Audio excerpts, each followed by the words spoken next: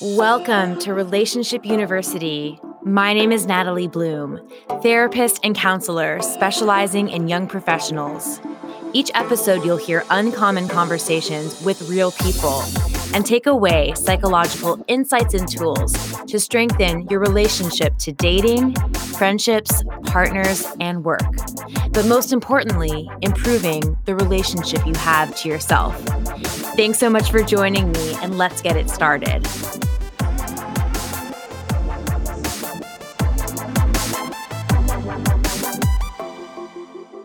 In today's episode, we'll dive into the charged topic of race and racism in 2022 and learn why it affects each of our lives and how we can all help sensitive conversations become productive and empowering.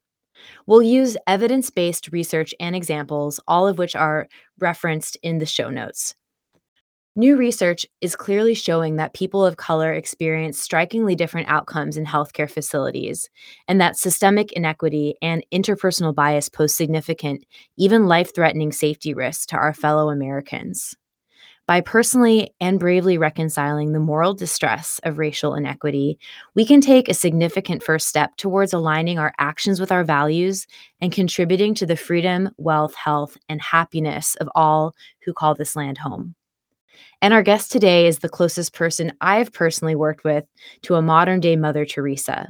But she says you don't have to spend your whole life in service to others to spark positive change and see your own life transform. Tess Marstaller is a bedside nurse turned hospital risk manager who has been studying, volunteering, and advocating in the nonprofit and public space for over 15 years.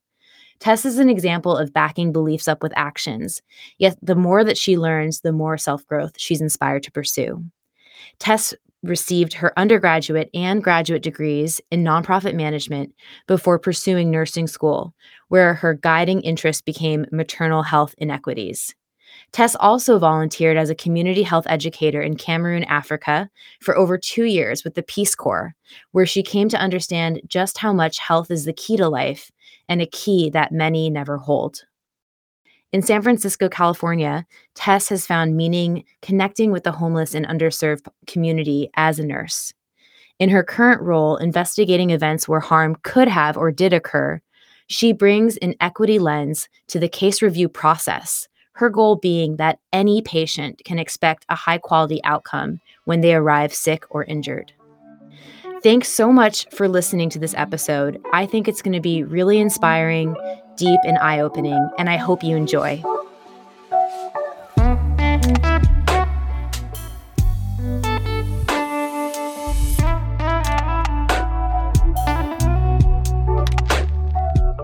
So I am here with Tess, and I'm curious, why talk about race in 2021? And why are two white women talking about race? And why talk about race on a relationship podcast? Yeah, Natalie, I'm so glad you brought that up because I think it definitely is relevant to disclose what our lived experience has been. And that's something that absolutely, of course, informs my views on where I'm coming with this. And it feels so critical to be largely in a listening role and to learn from the experiences of people of color. And I am so lucky to be getting to hear from a lot of really powerful voices of color when it comes to racial equity.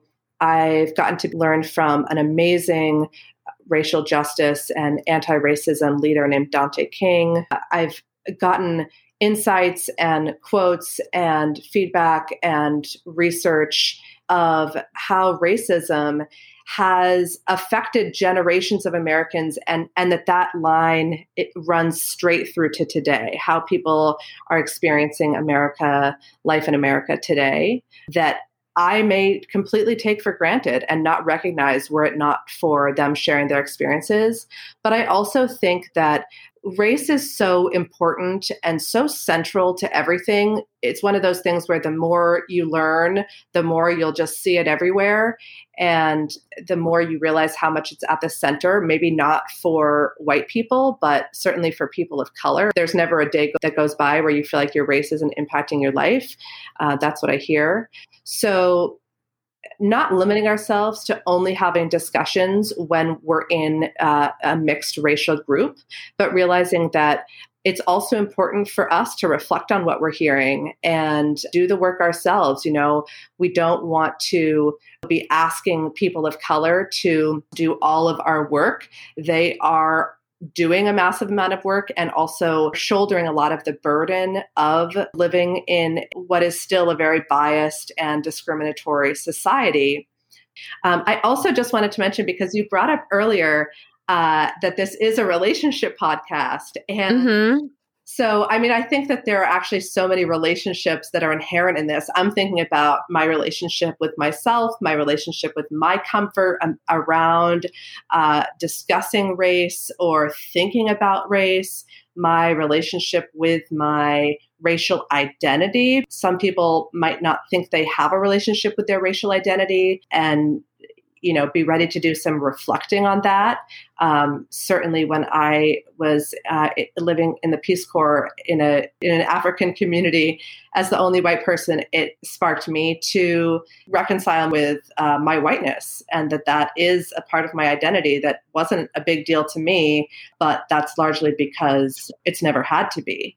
But then I think the other thing that we can both relate to is that between COVID, Black Lives Matter becoming a bigger movement, more mainstream, many organizations, companies, cities taking racism as a public health issue, racism as a public safety issue very seriously.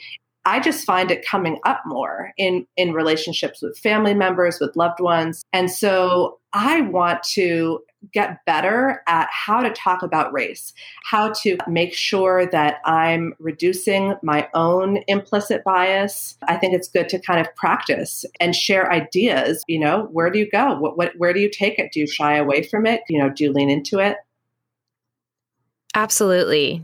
Yeah, I think that's really, really beautiful.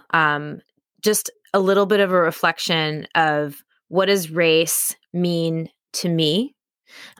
What is my racial identity, even if I'm a white person? I think that people that are white tend to think less about race because we don't have to.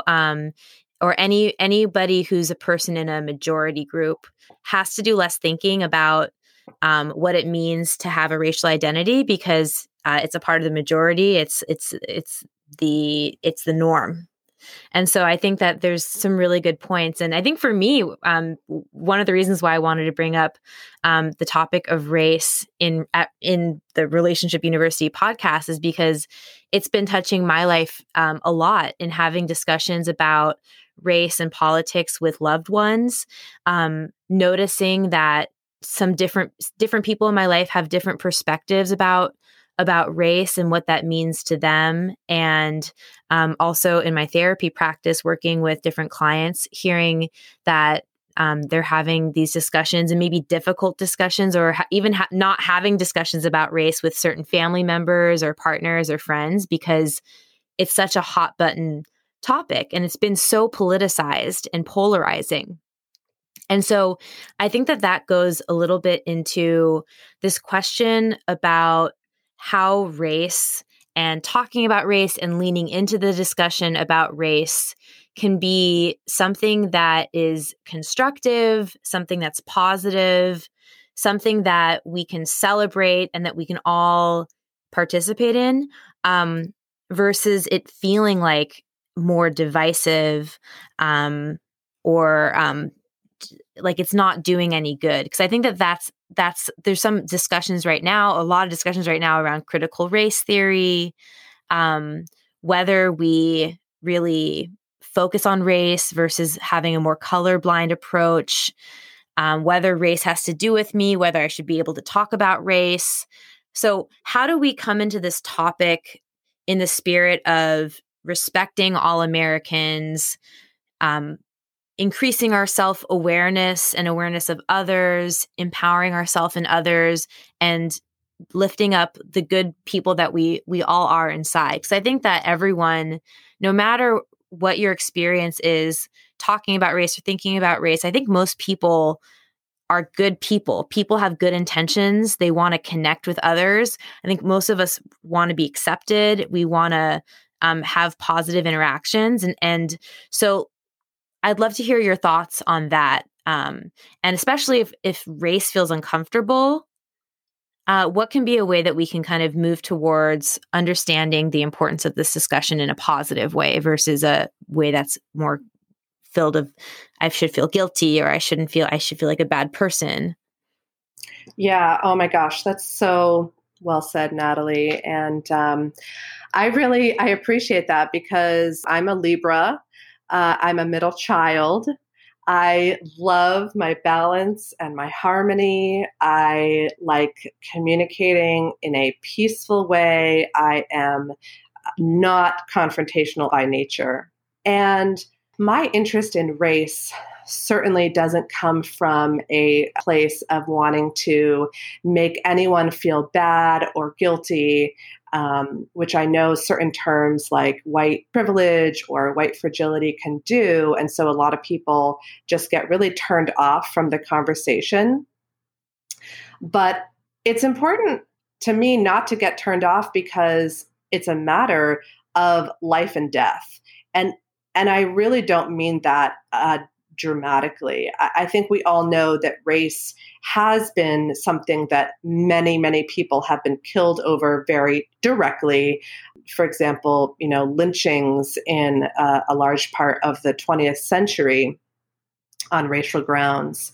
But even now, the major hospital patient safety organization called ECRI, which is not an equity or racially kind of minded organization, they actually just named racial disparities as the number one risk to patient safety in the hospital. Meaning that not only might you see differences in, let's say, rates of heart attacks or diabetes or COVID that brings people to the hospital, but that racial differences are actually the leading thing that puts patients at risk of having bad outcomes in the hospital. That means that we need to hold up a mirror to ourselves and take a really critical, honest look at how our systems are playing out, how our policies might have biases that we're not even aware of. So I think a part of doing that, whether on a personal or organizational basis, is acknowledging that bias and inherent racism have been baked into our country's systems for hundreds of years. I mean, truly in the laws, in the court case precedents, in media, in how our economy was set up. But we've been indoctrinated with messages about race from a very young age. And you can see that when they do experiments on very small children. They have very clear impressions of who is valued and who is not valued in society. But if we destigmatize bias and racism being so bad, and it's either you have them or you don't, and acknowledge that we all have work to do in compensating for and unlearning some messages about racial hierarchy that have been upheld. We all have inherent bias. That doesn't mean you consented to it or that you're okay with it. But just because you didn't consent to be biased doesn't mean it's not still actually impacting the decisions you make, the actions you take, and the effect that you have on very real lives. And I think we'll get to a couple studies that really exemplify that. So to me, it's about removing human suffering. I want people to feel good, but one of the ways that we can feel good is by collaborating with open hearts and open minds, not shying away, not acting as if everything is okay when it's not. Like with COVID, where what are we going to do to help the trust gap that exists, especially around people who feel like the system was not built for them. So even though it can be jarring, it can also be therapeutic, and you can spin your discomfort into something positive and productive. I'm wondering if you could speak to maybe some definitions so we can kind of get a handle of like what you mean by certain terms. Yeah. I'll start with bias because really all of us are dealing with bias.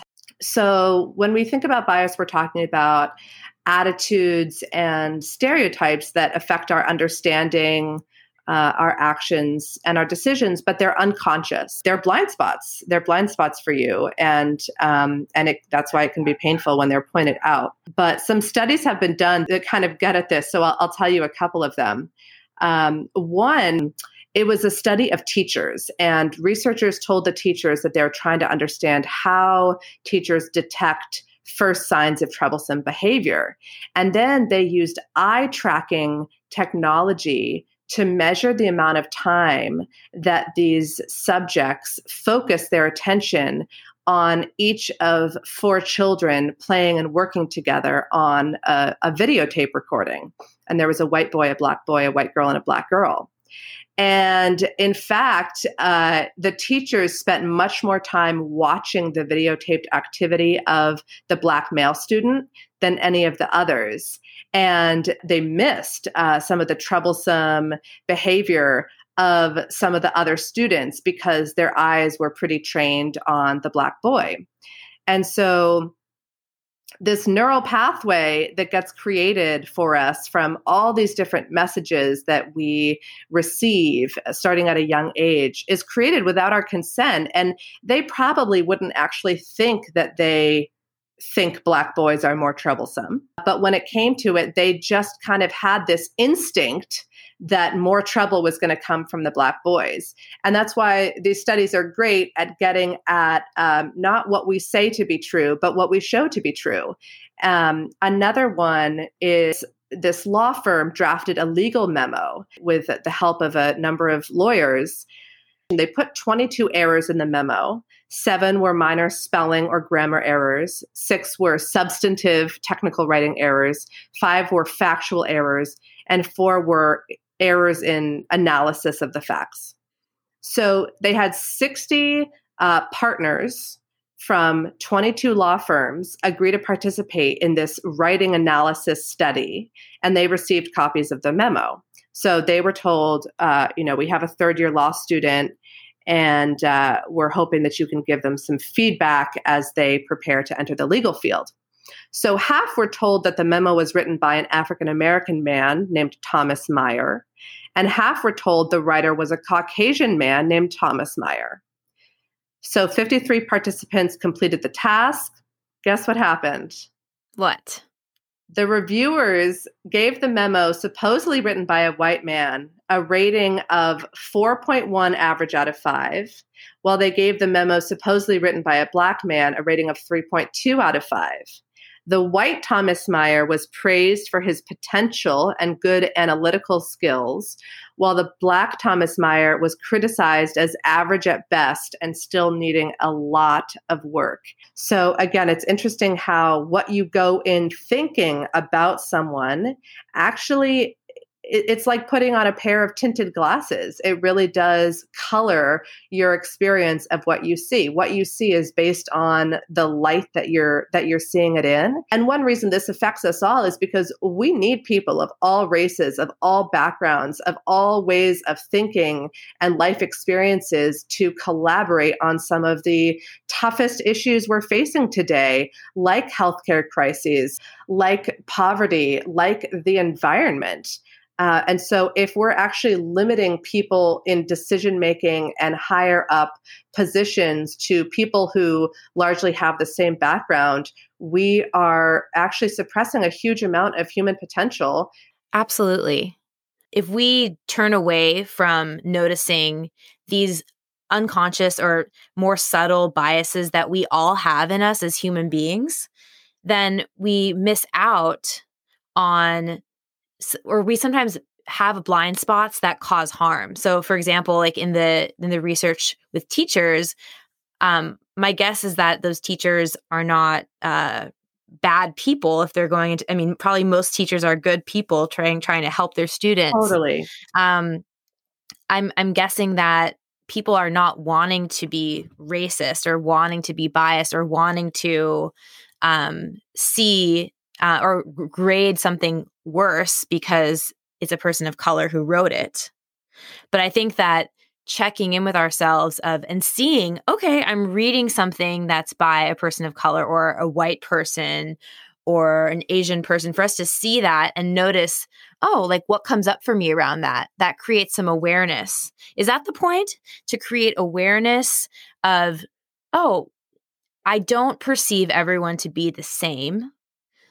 And so there might be bias that's there. Is that the point? Or what do you think is the point of directing our focus towards the way that we might be biased versus saying something like, I'm colorblind. I treat everyone equally.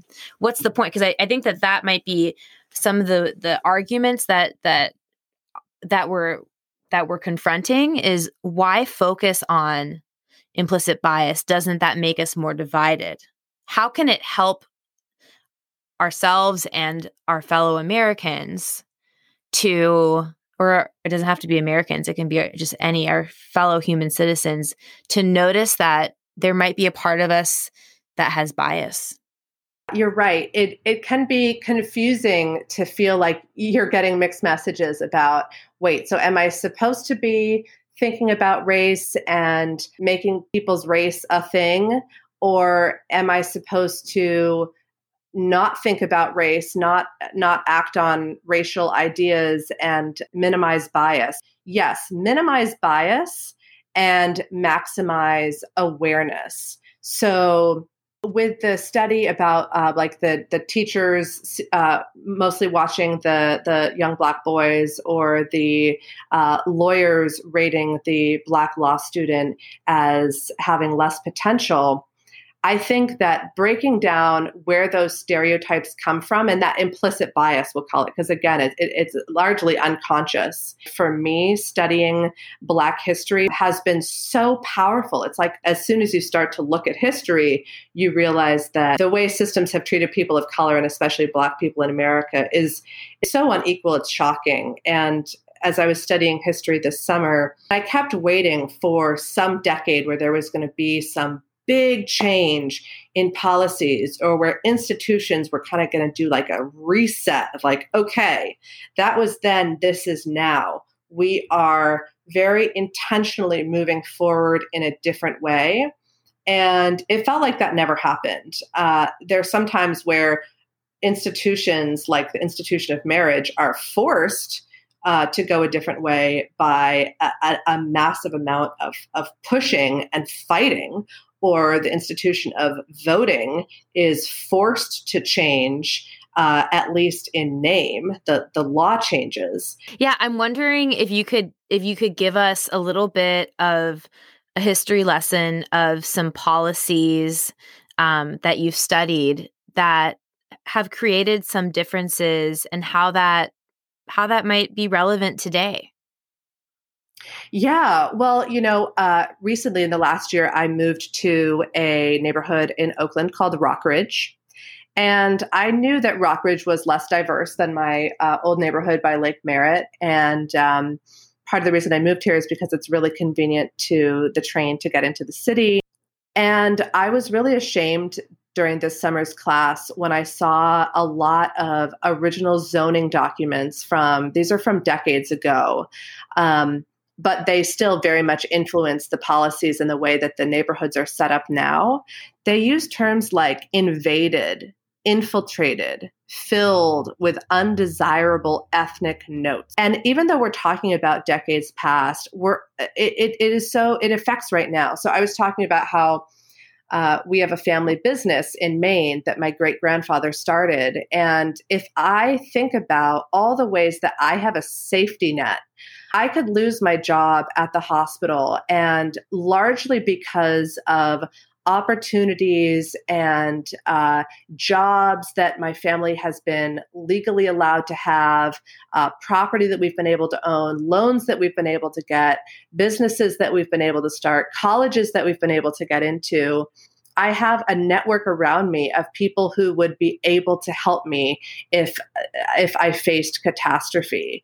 And I realized that that is a form of white privilege that many people of color don't have because of how they were shut out of systems.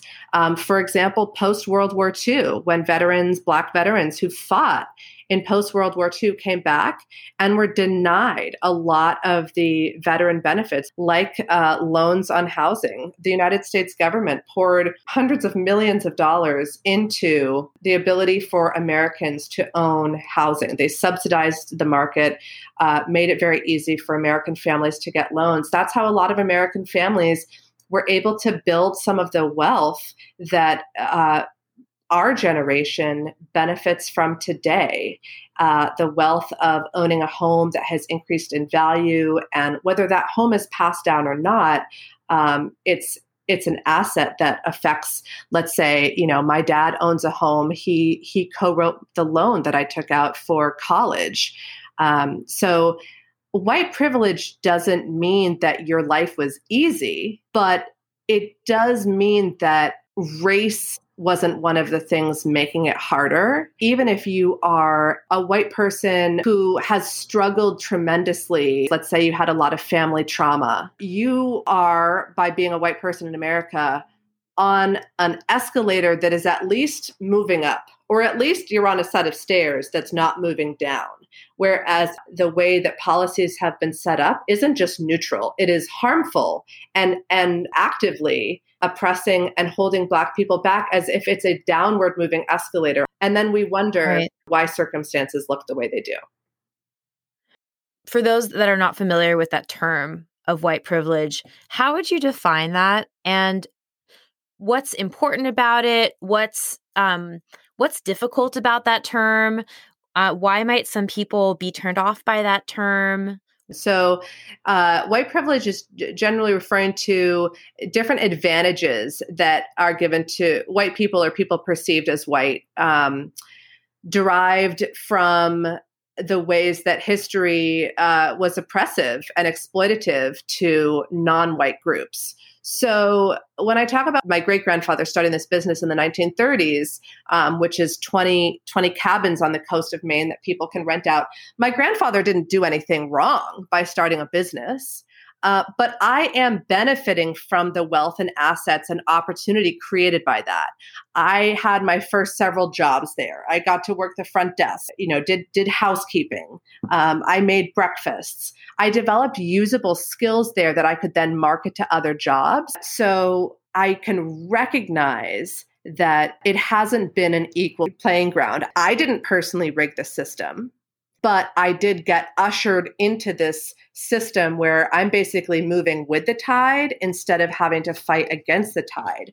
So I can pretend that it's a colorblind world and say that I don't see color, but ultimately that can just feel really invalidating. I would feel invalidated if someone told me that, they didn't see sex or gender and they didn't think that there's any reason to think about any differences in how men and women experience the world. As a woman, I would say, so it's not for you to say that you're gender blind. Whereas I think it's not for me to say that I'm colorblind or color doesn't matter. If I don't think it's mattered, it's because I've been on the benefiting end of the spectrum.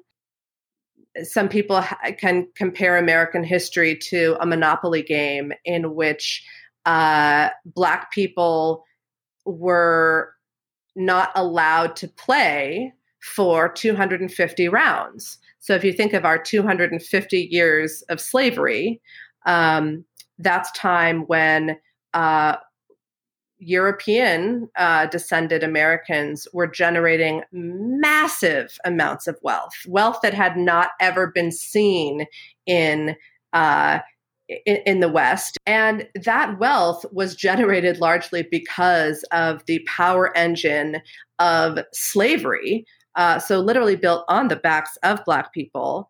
So if somebody said to you, we've played 250 rounds of of Monopoly. We've bought all the properties. We've got houses and hotels on all of them. We're all carrying stacks of cash. But here, come on and play, and maybe you'll win. To me, I would think this system is very rigged against me. Do I get some starting cash? You've already passed go and collected $200 250 times. It's not really that far off in terms of how much was already set up when laws in largely the second half of the 20th century started to say, okay, now you can kind of play on what we're going to call a level playing ground. The idea that white people developed wealth in a way that now is not available to Black people. So giving them loans at the rates that many families got loans 100 years ago might sound like a crazy idea to some, but in some ways it would just be acknowledging what was kept from them. We're still such a long way from really closing the gap and making it so that we can capture all of our potential and all come together to fight against some of the very real problems like income inequity that many people struggle with. White privilege is something that basically says that there aren't like all these inherent obstacles from laws that have been just decades ago actively excluding people of color from loans, from housing, from other opportunities. People can still struggle at being a white person and still experience white privilege. And I can give you an example from my own family. My grandparents are Holocaust survivors. And so, they were in the concentration camps for 5 years, and they were waiting for their visas to come through. And for another 5 years, they finally came to the States, and my grandmother came through New Orleans. And this is, after, most of her family was murdered for being Jewish, and having all that discrimination and seeing like so many of the horrors of humankind. And she gets onto a bus, and she's sitting there in the front of the bus, and she notices there's all the Black people are at the back of the bus. And this is around 1950. And she told me she was thinking, what's happening here? I just came from the horrors, in Europe, and people being discriminated against, and my family being killed because of their religion and customs. And here I'm coming to America. I thought that this was a free country. And why are all the Black people at the back of the bus? Right. So it was so striking and puzzling. So, and then, my grandparents, came here with literally nothing, right? They had to get a loan for $10 to pay the rabbi for my grandparents to get married. So they didn't have $10 to their name. And, they really built a life starting from zero. And so I think that this kind of brings in a little bit of the dialectical nature here of talking about race as a white person. Mm-hmm. So how can I be proud of what I accomplished as a white person? So be that my grandparents were able to create a life and live the American dream, coming from nothing to something. Your grandparents were able to buy property and have a successful life. I'm sure that your family worked hard. I know my family worked hard. And I can really be proud of my family's heritage as immigrants coming here and living out the American dream. At the same time, I can also acknowledge that my grandmother, having nothing to her name when she came here, still didn't have the barrier of being a person of color. She was able to sit at the front of the bus, literally and figuratively. That color, no one knew she was Jewish by looking at her, right? Because she's white. she's a white Jewish person. So my grandparents were able to progress without skin color being a barrier.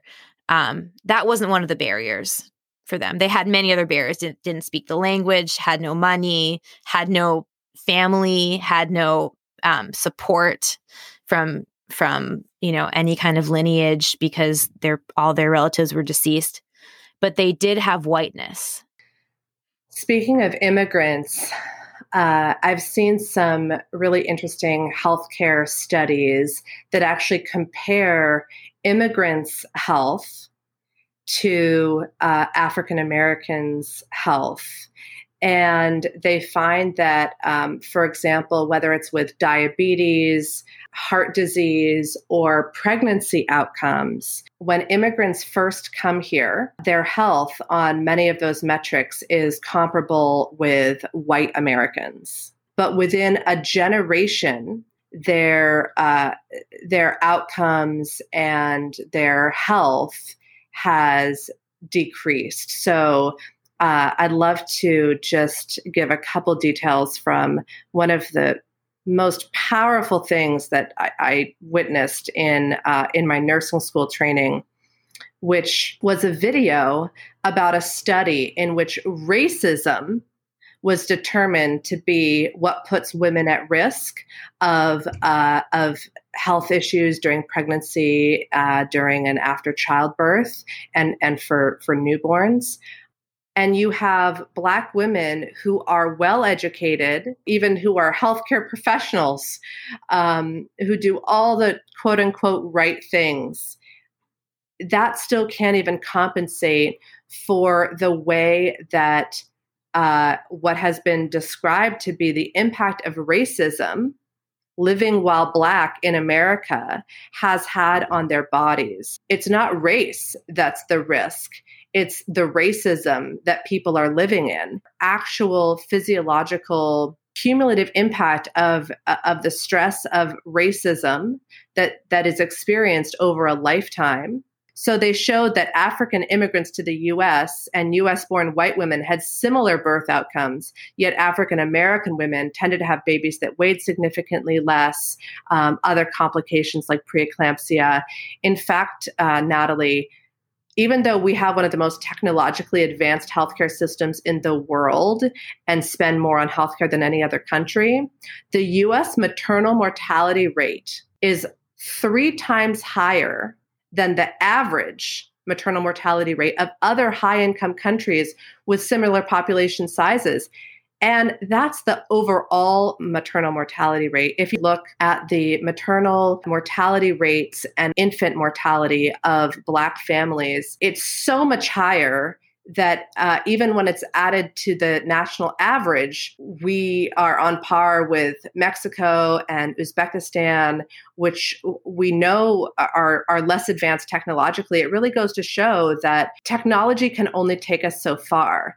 And if biases are infecting the way that care is given, currently a Black woman over the age of 30 is 243% more likely to die from pregnancy and childbirth-related causes than a white woman. It doesn't take long being in healthcare before you start to see the trends of how outcomes are more frequently happening to people of color. Sometimes it's a language and communication issue. Sometimes it's a cultural issue. Sometimes when we look at statistics like how well are we keeping patients warm during surgeries, the room is cold, so you need to be taking their temperature frequently, putting blankets on them so that their body stays at a healthy temperature. We might see that, 5% of patients are hypothermic when they come out from surgery and think, okay, that's not great. Let's work on that. But it's not terrible. Well, if you stratify that data by race, I'm not using direct numbers, but these are real types of circumstances. It might be 2% of white patients are left hypothermic and 11% of Black patients. So how do we understand that? How do we understand the discrepancy? Why are Black patients getting worse care than white patients or patients of color that are not African American? That's probably up for debate, but I think those numbers help us recognize that there is something going on. There has been a cultural norm that the medical system do not trust the word or the concerns or the pain or the testimony of people of color, maybe especially Black people, the way that they do white people. So we know that Black people at the hospital often say that their pain is not being treated, and we look at it, and when we look at how often are the nurses giving them their pain medication, or how often are doctors prescribing powerful pain medication for them after they just came out of surgery, it's not as often. I think there are also actual misconceptions that used to be taught in medical school, like Black bodies can handle pain differently. Black bodies don't feel pain. We used to also think that children and babies didn't feel pain. So even though the science has been corrected, there are still stubborn perceptions. Healthcare is much more white than the patients being served in a lot of hospitals. So a difference in how people communicate, what terms people use, how people are understanding each other. You might have somebody who has a broken leg and a white doctor who thinks of themselves as being racially equitable and not biased, may have an assumption about that Black man who, let's say he has dreadlocks, might have a perception that he's not going to come back for follow-up visits. So he's not going to give him a cast.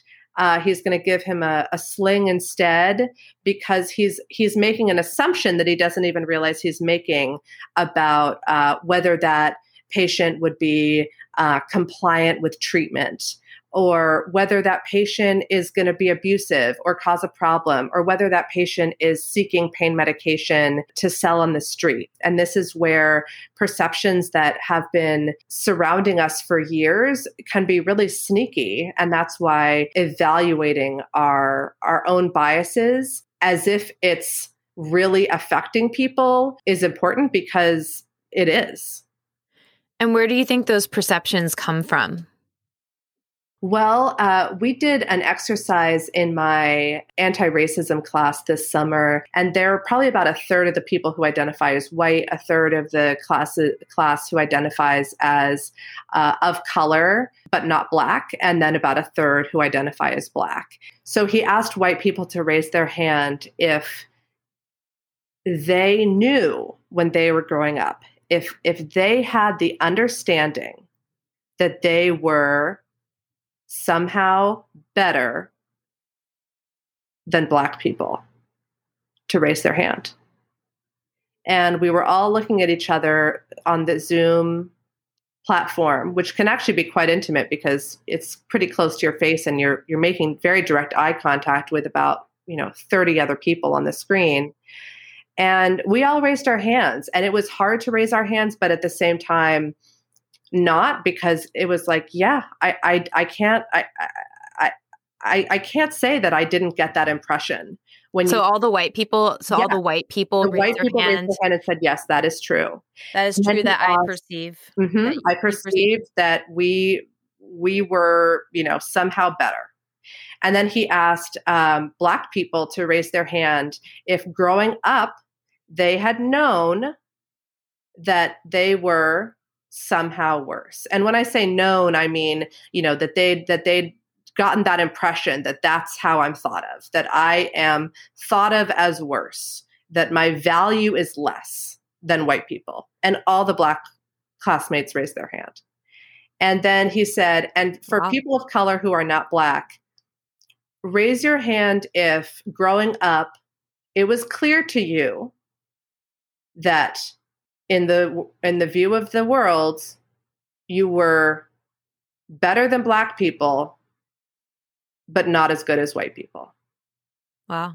And folks from Hispanic backgrounds, Asian backgrounds, Middle Eastern backgrounds raised their hand. And it was, we all couldn't look away, but it was heartbreaking. And it was just this really profound moment of recognizing that, Yes, none of us have escaped this, and now we're all colleagues, but look at what shaped us. And that has such long-term impacts. And so the doll study that you were mentioning earlier, it was originally done in the 1940s by Kenneth and Mamie Clark to investigate how young Black children viewed their racial identities. It's been redone a number of times. One of the recent ones is by a team that included Anderson Cooper. He wasn't the one who designed it, but he played a lot of it out. And so they took children, young children. I think they were like, some of them were 3 to 5, and then there was an older group that was like 8 to 10. And they showed them cartoon dolls of 5 different colors, going from very pale skin to very dark skin. And these kids were also a range of skin tones. So they asked the kids to point to the smart doll, the dumb doll, the nice doll, the mean doll, the good-looking doll, the ugly doll, the doll you'd like to have as a classmate, the doll that the other kids like. And it was really hard to watch these videos because especially the younger kids were so clear. I mean, they didn't miss a beat. For the smart, good-looking, nice doll that people would want as a classmate, they were almost exclusively pointing to the white doll. And that was white children, brown children, Black children. Wow. All pointing to the white doll saying, that's the doll that's good. That's the right doll. That's the doll that you would want to be, that teachers would like, that parents would like, that's pretty. And pointing to the darkest doll as the dumb doll, the mean doll, the ugly doll. Kids are a reflection of our messages, but they also don't have the filter of what is right or acceptable to say. So this is such a powerful reflection because they'd been able to absorb and figure out how people are perceived in even like 3 to 4 years of being around people. And it was so clear. They weren't like, what do you mean? All the doll, it was like, oh yeah, of course. The pretty doll, that would be the white doll. And you're like, you're thinking, no, you're beautiful. You're a little Black girl. You are beautiful. I want you to feel beautiful.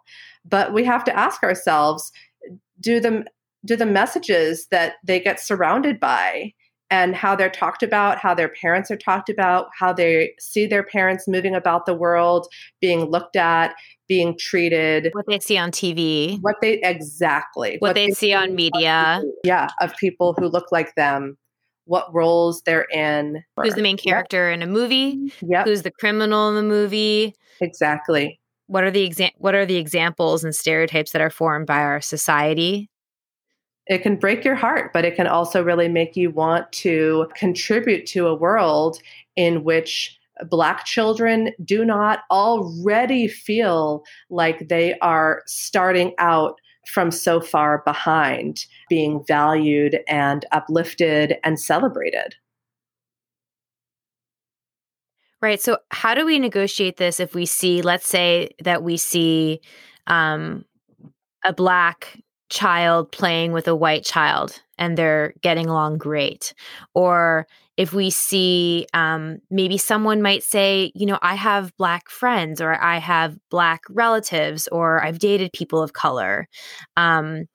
People that say, I love everybody, or kind of echoing some of the messaging from Martin Luther King of you judge someone by the quality of their character rather than the color of their skin. So how do we negotiate some of these studies that are showing these biases in kids, that are showing when pregnant women are being researched for their health throughout their pregnancy, when we realize that racism, when everything else is controlled, is the reason why there's higher mortality rates? How do we negotiate this thing of, on one hand, like, isn't everything okay? I can be a good person. I can have Black people or people of color in my life. You can see kids playing together. Everything seems fine. But then on the other hand, we see implicit biases.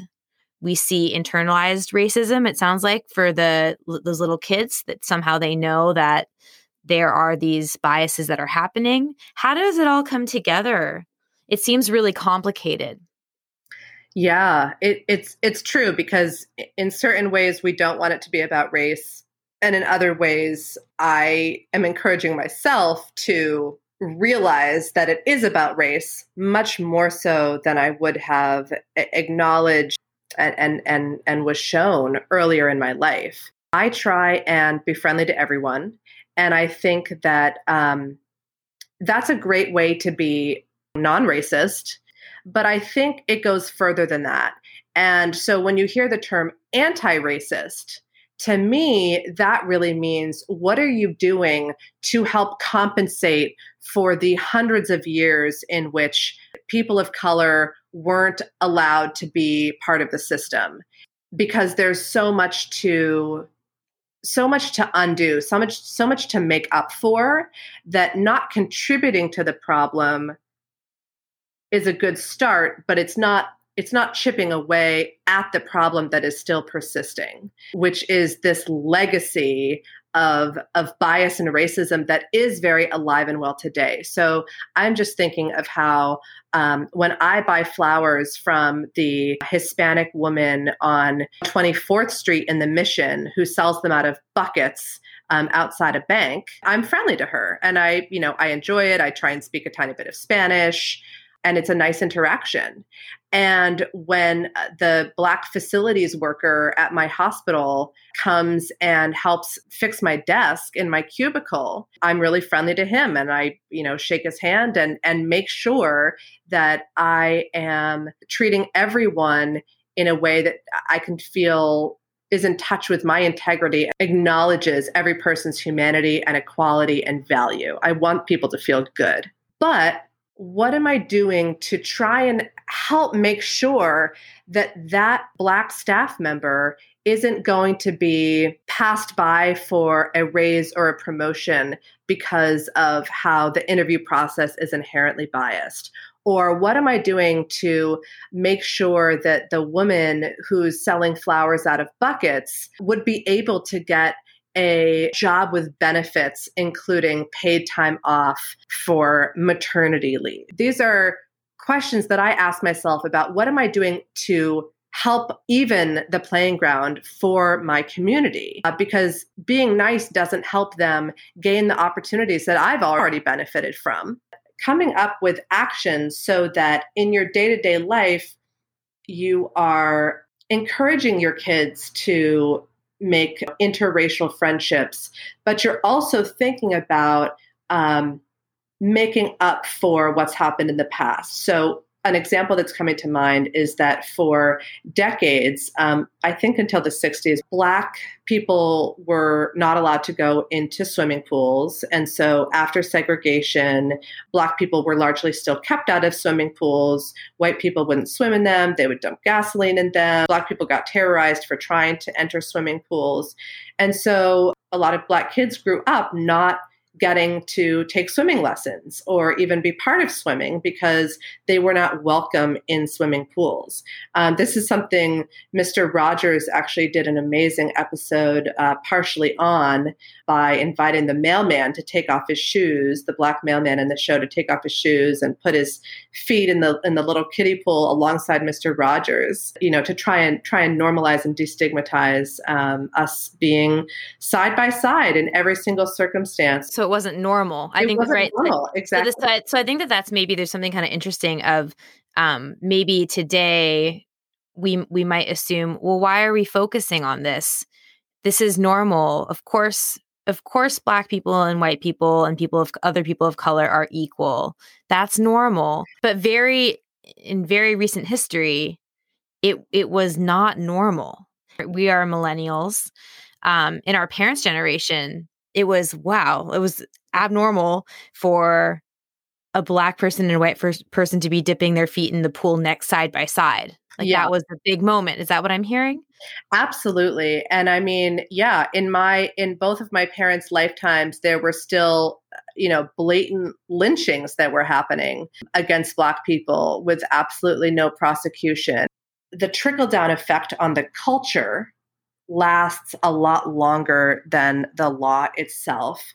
So, yes, what used to be very normal may not be normalized by the law anymore, but it is certainly taking time for new norms to really trickle down and for us to let culture, whether that's owning a home, getting a loan, starting a business, being college educated, catch up so that people our age are actually standing on even ground. I think that when we talk about should we be talking about race, I've also heard that race is a social construct. It has no biological definition. And that's certainly true. Race is a construct and it has been largely manipulated to accomplish certain political goals. If you look at the census, which races are listed on the US Census going back as far as the census does, which is certainly more than 100 years, every 10 years, it's a different list because they're including different groups differently. And if you look at who's designing that and what their interests are, you realize that, yes, what are the different definitions of the races? It's certainly murky. But religion and national borders are also constructs that humans have created. It doesn't mean that the outcomes of how those constructs are upheld and how policies use those constructs to, carry things out and set things up and benefit or harm other people isn't very real. I mean, people of Afghanistan are having an extremely different experience than people of America, even though we created nations. There's no real such thing as a nation. We're all on planet Earth. In the same way, we created race, yes, but that doesn't mean that the impacts of it have not been extraordinarily real and extraordinarily harmful.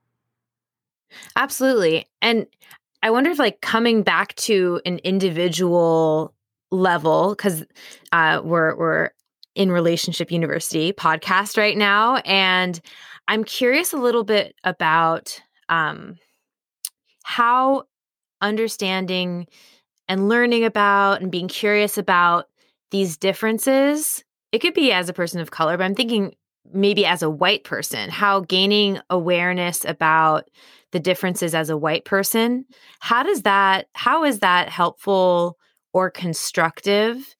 And how does that tie into white privilege? Because I think some people might feel like this is a little bit emphasizing these differences. Maybe it makes me feel, maybe if I'm really honest, I might feel some shame or I might feel some guilt. Does being guilty help? Or what is the point though when it comes to our relationship to ourselves and also our relationship to our friends, our partners, our colleagues, our fellow Americans? How is it helpful in our relationships to be aware of these differences? Yeah. I think at first it can feel like there's this major downside of being uncomfortable. When I've taken this class on American history that really showed the Black experience, I thought, well, no wonder some of this isn't taught in school. When you're in school, you're too young for it even to be appropriate to show how gruesome our American history is. So it seems like there should be an adult history class offered to everyone when we are maybe more ready to even synthesize some of these painful realities about our country's past, which isn't to say that we should be ashamed to be Americans, but just like we want to understand what is the source of cancer? How does it work? Where does it come from?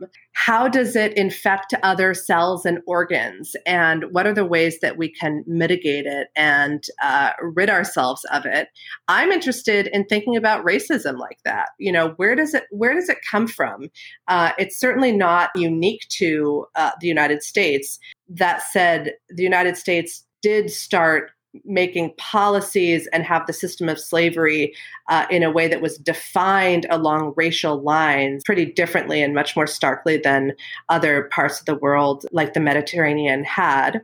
So not being ashamed, but being curious. I think that for me, there's been this temporary loss of comfort as I connect the dots about how discrimination became baked into our culture, into our laws. When I listened to the 1619 Project, that was a New York Times podcast about slavery and the aftermath of slavery, or the film 13th on Netflix that talks a lot about how slavery turned into something else, that turned into something else, that turned into something else. It turned into sharecropping, that turned into paying for prisoner labor, which is still something we have today and can be seen as a way that Black Americans are still being oppressed in ways that stem from slavery. That you really can connect the dots. This veil starts to be lifted, and if you realize how many layers of the veil there are, and that we've been shielded, I think, especially living as a white person, I'm just shielded about the human toll that oppression has taken on so many in our country.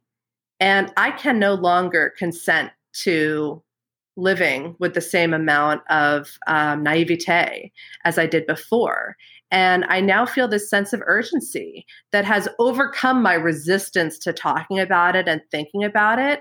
And also my insecurity that maybe I'm going to talk about it in the wrong way. I'm going to say the wrong thing. I'm going to say Black when I should say African American. So it's not comfortable, but I think that if we can go through this metamorphosis in recognizing that race is important to think about because it's having real impacts, and we do care about reducing human suffering, and that we can't do that if we don't acknowledge some of the root causes of that suffering, that really builds your strength and resilience. And it readies you to be part of making the change. And I think it also really helps you bring to your conversations and your relationships actually more of a sense of calm. Because I think that talking about race can be very triggering. It can make people very anxious. And you might think that the way to get rid of that anxiety is to change the subject. Let's not talk about race. That may be a temporary fix, but overall, our anxieties, our deepest challenges and tensions as a country are not going to be put aside forever. And so being willing to have tough conversations to process, how do you, your family, your partner, your children, your parents, your colleagues feel about this? Maya Angelou says that history, despite its wrenching pain, cannot be unlived, but if faced with courage, need not be lived again. And I love that because when I learn about history, it is wrenchingly painful and I wish it could be unlived. But if it can't, the next best thing is to make sure it's not being ongoingly lived or isn't being set up to be lived again by the next generation. Yeah, that's really well said. And I think that there's something about looking at these topics, trying to learn more about these topics. And also, I know we're again, recognizing and being in full disclosure that we're two white women talking about race when we're around other people of color, to try to, ahead of time, just be aware that there's this long history that is impacting our fellow Americans, and to be curious about and to learn from other people and in their own voice and in their own experience. It helps us to connect and to come from a place of humility of, I don't know what it's like to be a person of color, which I don't. I don't know what it's like to come from, let's say, Asian descent. As a therapist, it's my responsibility to keep learning and building upon cultural competency. So to learn about different cultures, to learn about factors that might be impacting the therapy clients that I'm working with. However, as much as I learn, I'll never know what it's like in the lived experience and the felt experience of someone that comes from a different culture. So when I'm working with people, I might say something like, I'm going to really do my best to do my research in learning as much as I can. And I've done my research in trying to be culturally competent. However, we come from different cultures. I might have gaps where I don't fully understand something, or I might misinterpret something if you could please let me know if I'm not fully getting it and help me make this completely coming from your experience. And I will probably get it wrong at some point. And having that kind of humility opens up the door for saying, I'm going to take responsibility for not putting the burden all on you to teach me about your culture, because you're paying me, right, for therapy. So I should be competent. I should be knowing as much as I can. At the same time, I walk with different skin. I walk with a different cultural background. And I think that at the end of the day, even leaving race aside, I think we all want to be seen and understood for who we are, where we come from, our family history. We want to share. Sometimes we want to have someone listen to our experience. And we feel really connected when someone really listens and really asks and doesn't assume that they know what my life is about. But my friends that are invested in just learning about what is it like to be Natalie, right? What is it like living in my body? I feel so good when someone can reflect back, can ask and then reflect back and tell me that they really understand my experience. And I think that that's something that's really powerful for what we can do, and why it might be important to learn about Black history in schools. It doesn't have to be and also, there's open for debate. I don't know if I want to, open that can of worms. I know it's a very hot topic right now of what we teach in schools, which could maybe be for another time. But I can just say from my own experience, it's been something that's helped me to connect with lots of different people, to be able to learn about the history. And it helps me to connect with other people. And I think that at the end of the day, that's what we want. And I think most people, including teachers that have bias, we all have bias, right? It could be teachers, it can be doctors, it can be nurses, it could be anyone. We all have some bias. And I think what some of the things I'm hearing, Tess, is that having awareness of the history and things that have happened in policy and that are going on through the research and through people's lived experience can help us to see wherever we are in life. Can I be more aware of the experience of someone who comes from a different background?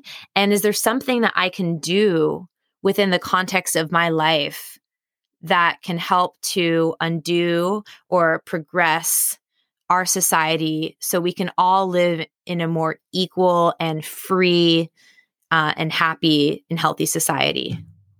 Yes, absolutely. That really does tie it back beautifully to relationships. We all do want to be heard and understood and seen and acknowledged.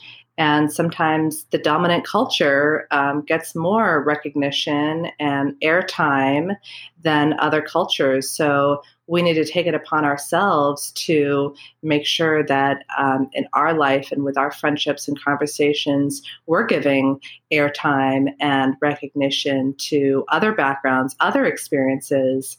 And I think that learning about history, learning about how the impacts of history are being felt today is really important. And I think also in our relationships, the ability, like you said, to show humility and just be open to asking questions. I think that when we're with members of what we'd consider our in-group, either racial in-group or national in-group, we associate them with comfort, friendliness, feeling relaxed and secure. And as humans, it's easy to associate people who are part of perceived outgroups with negative feelings like nervousness or insecurity or anxiety. And so I think that pushing the boundaries of our comfort zone in so many aspects of life, but definitely when it comes to race and bias and possibly our own discomfort with talking to people who are different from us or talking about people who are different from you, thinking about them, is to push yourself. Ask them what they did over the holidays. If you don't know what holiday they celebrate, ask them. If you don't know if what they and their family make for Thanksgiving, ask them. I don't want to not ask just because I'm uncomfortable. So reaching out, extending the hand, saying, I acknowledge that your past has been different, and I acknowledge the ways that there's been generational passing down of traumas and inequities that are different than mine. But I also acknowledge that here we are today, working, living, communing side by side. Who is it that we want to be, and what kind of world do we want to be contributing to in relationships like this one? And this is a very special relationship, Natalie. So I am so glad that we've gotten to have this conversation. Me too. Thank you so much, Tess. And is there anything else that you think would be important to share or something to end on for today? I'm really looking forward to putting some of the links and studies and resources in the show notes. And I just encourage people to take a look. I have just benefited so much and feel lucky to the organizations, the leaders who are putting in their blood, sweat, and tears to teaching white people like me how to be better allies and advocates, opening my eyes. And so I just want to honor them, acknowledge them, and encourage everybody to look up some of these books or other books and share something that you've learned here today or that this has sparked you to think about. Thank you so much, Tess, for all the good work that you're doing, and it's been such a pleasure. Until next time.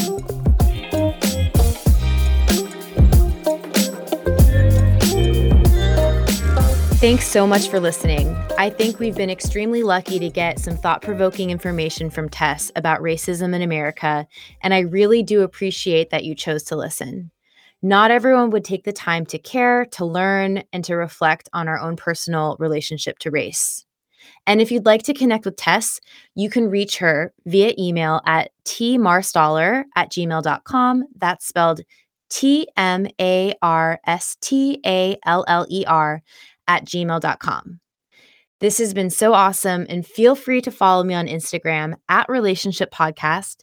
And if you found this to be insightful or helpful, please share this with someone you think would find this to be interesting and beneficial.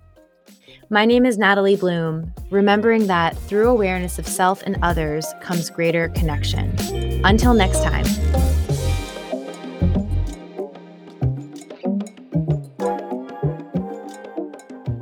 I hope you had a great time listening. Again, just a friendly reminder that the podcast is for informational purposes only. Relationship University is not intended to be a substitute for psychological, psychiatric, or medical advice, or diagnosis and treatment, or actual psychotherapy with a therapist or psychologist. If you're desiring or needing mental health support, please seek the advice of your medical provider or other qualified mental health professionals. If you think this may be a mental health emergency, please call your doctor or 911 immediately or go to your local emergency room. Life can be challenging sometimes, and everyone goes through tough things. And I hope you're seeking professional support from your own personal therapist if that's something that you think would be beneficial to your life. I appreciate your time to listen to this, and take care.